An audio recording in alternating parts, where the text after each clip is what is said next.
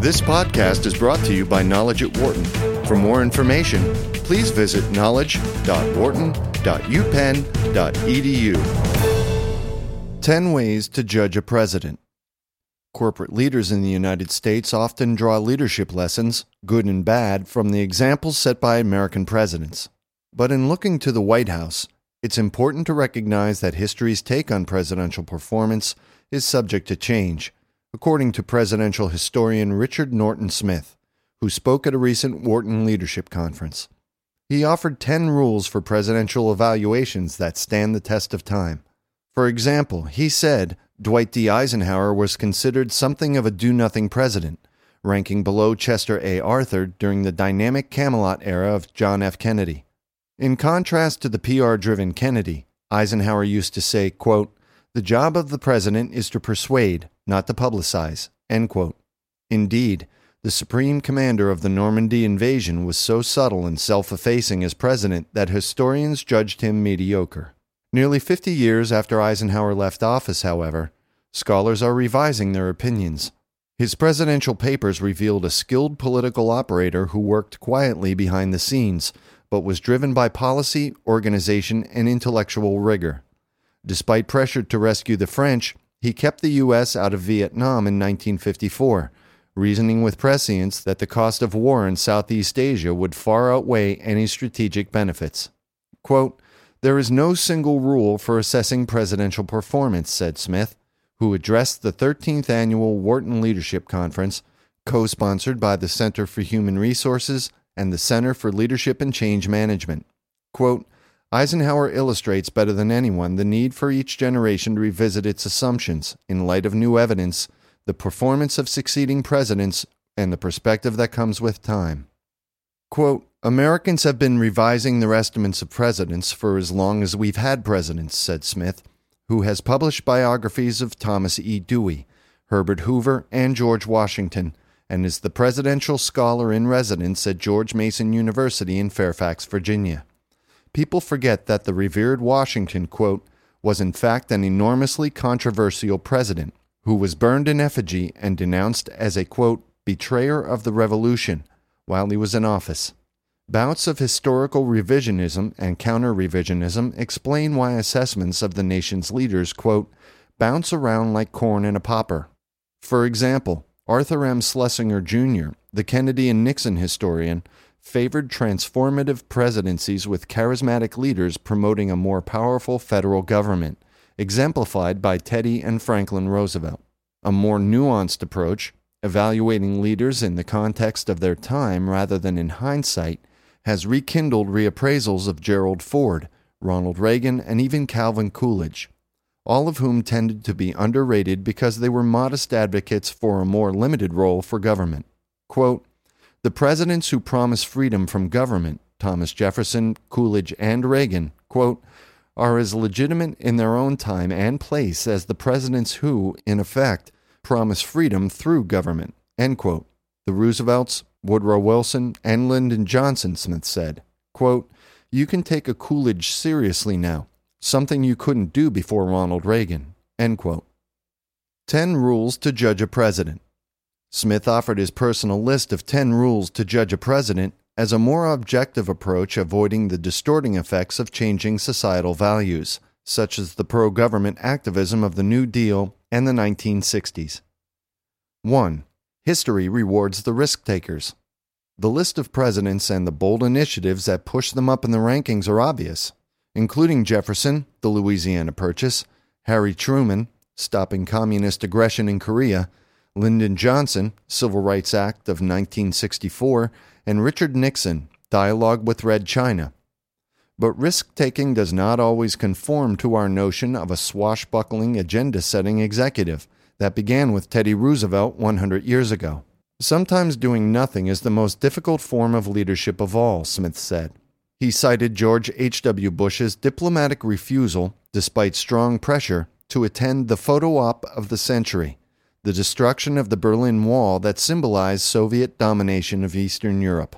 Quote, "By not rubbing Mikhail Gorbachev's nose in the humiliation of the demise of the Soviet Empire, he made it possible for Gorbachev to go along with the peaceful integration of Germany and for the Soviet Union to support Bush's coalition in the first Gulf War, Smith said, noting that few would have predicted Soviet acquiescence to these American initiatives.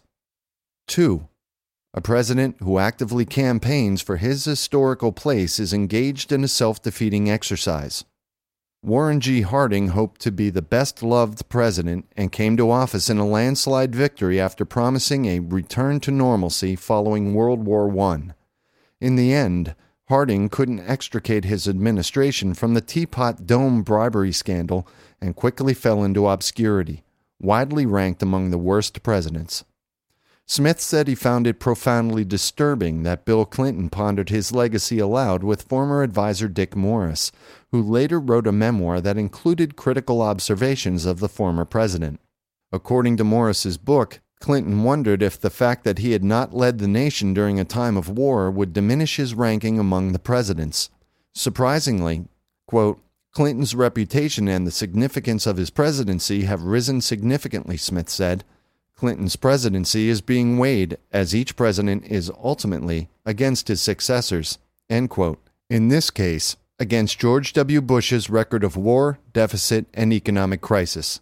Clinton's most important legacy may be his success in, quote, moving the Democratic Party to the middle of the road to a point where it had fiscal credibility and a muscular foreign policy without surrendering its fundamental social justice principles, Smith said. 3.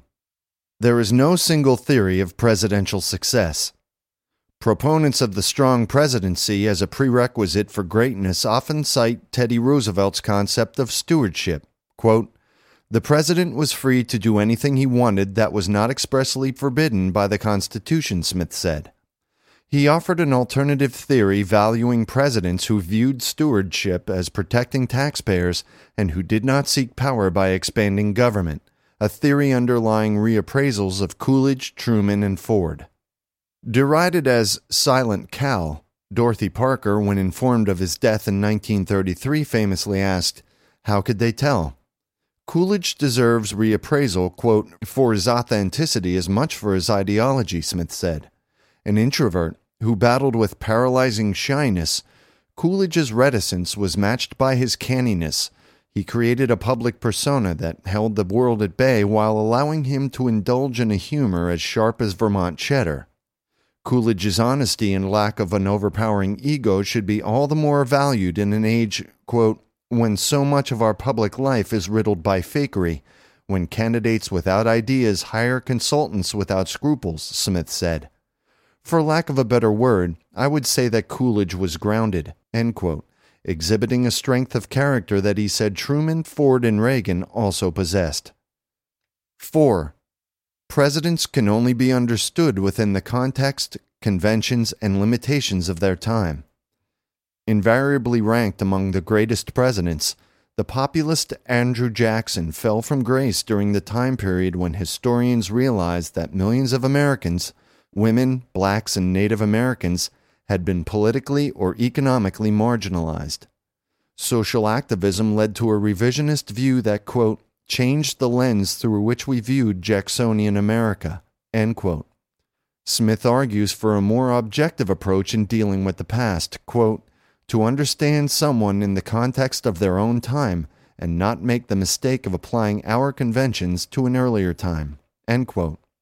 Those who judge presidents do not have license to simply dismiss earlier generations. Instead, quote, the obligation is ours to try to understand them, end quote. 5.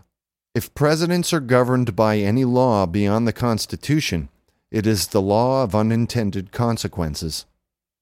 Although Woodrow Wilson wanted to be the father of the new freedom, his idealistic vision was overtaken by the massive increase in government regulation and spending required by World War I. Quote, in his second term, events beyond his control overwhelmed him. Foreign war, domestic upheaval, shameful outbreaks of racial and ethnic intolerance mocked his idealism and reordered his priorities, Smith said. 6. Presidential power, although awesome on paper, is based largely on moral authority. Franklin Roosevelt and Ronald Reagan understood how to use moral authority to achieve their objectives, although their goals were diametrically opposed. Broadcasting fireside chats to generate hope through the New Deal, Roosevelt banked emotional credit and credibility that he used throughout his presidency to win support for creating the modern social welfare state.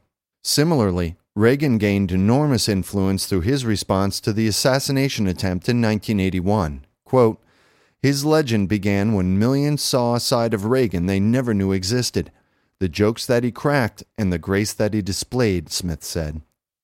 7. The president requires a talent for making useful enemies. History's most admired presidencies were often locked in struggles with adversaries who gave them power. Quote, "Roosevelt and Reagan had a genius for exploiting their opponents, whether European dictators in the 1930s or the evil empire that haunted Reagan," Smith said. 8. Every great president marches to the beat of his own drummer.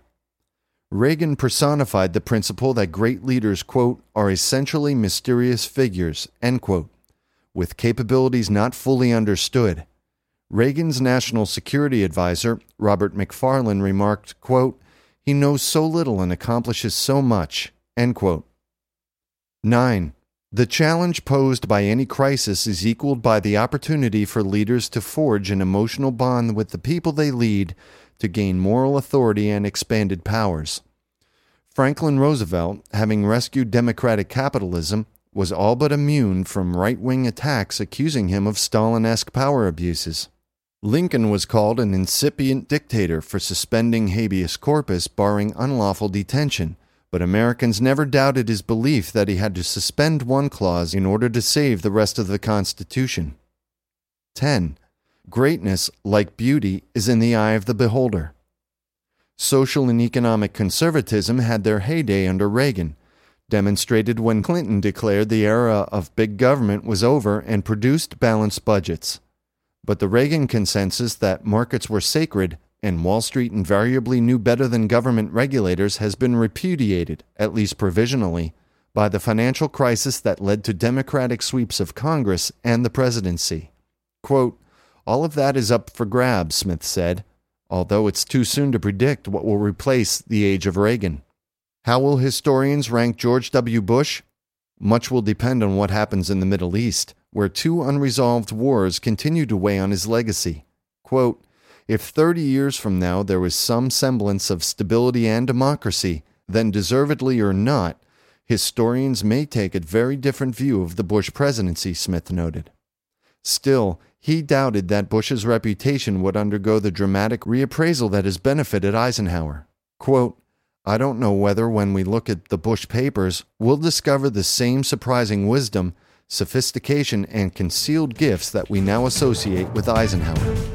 For more business news and analysis from Knowledge at Wharton, please visit knowledge.wharton.upenn.edu.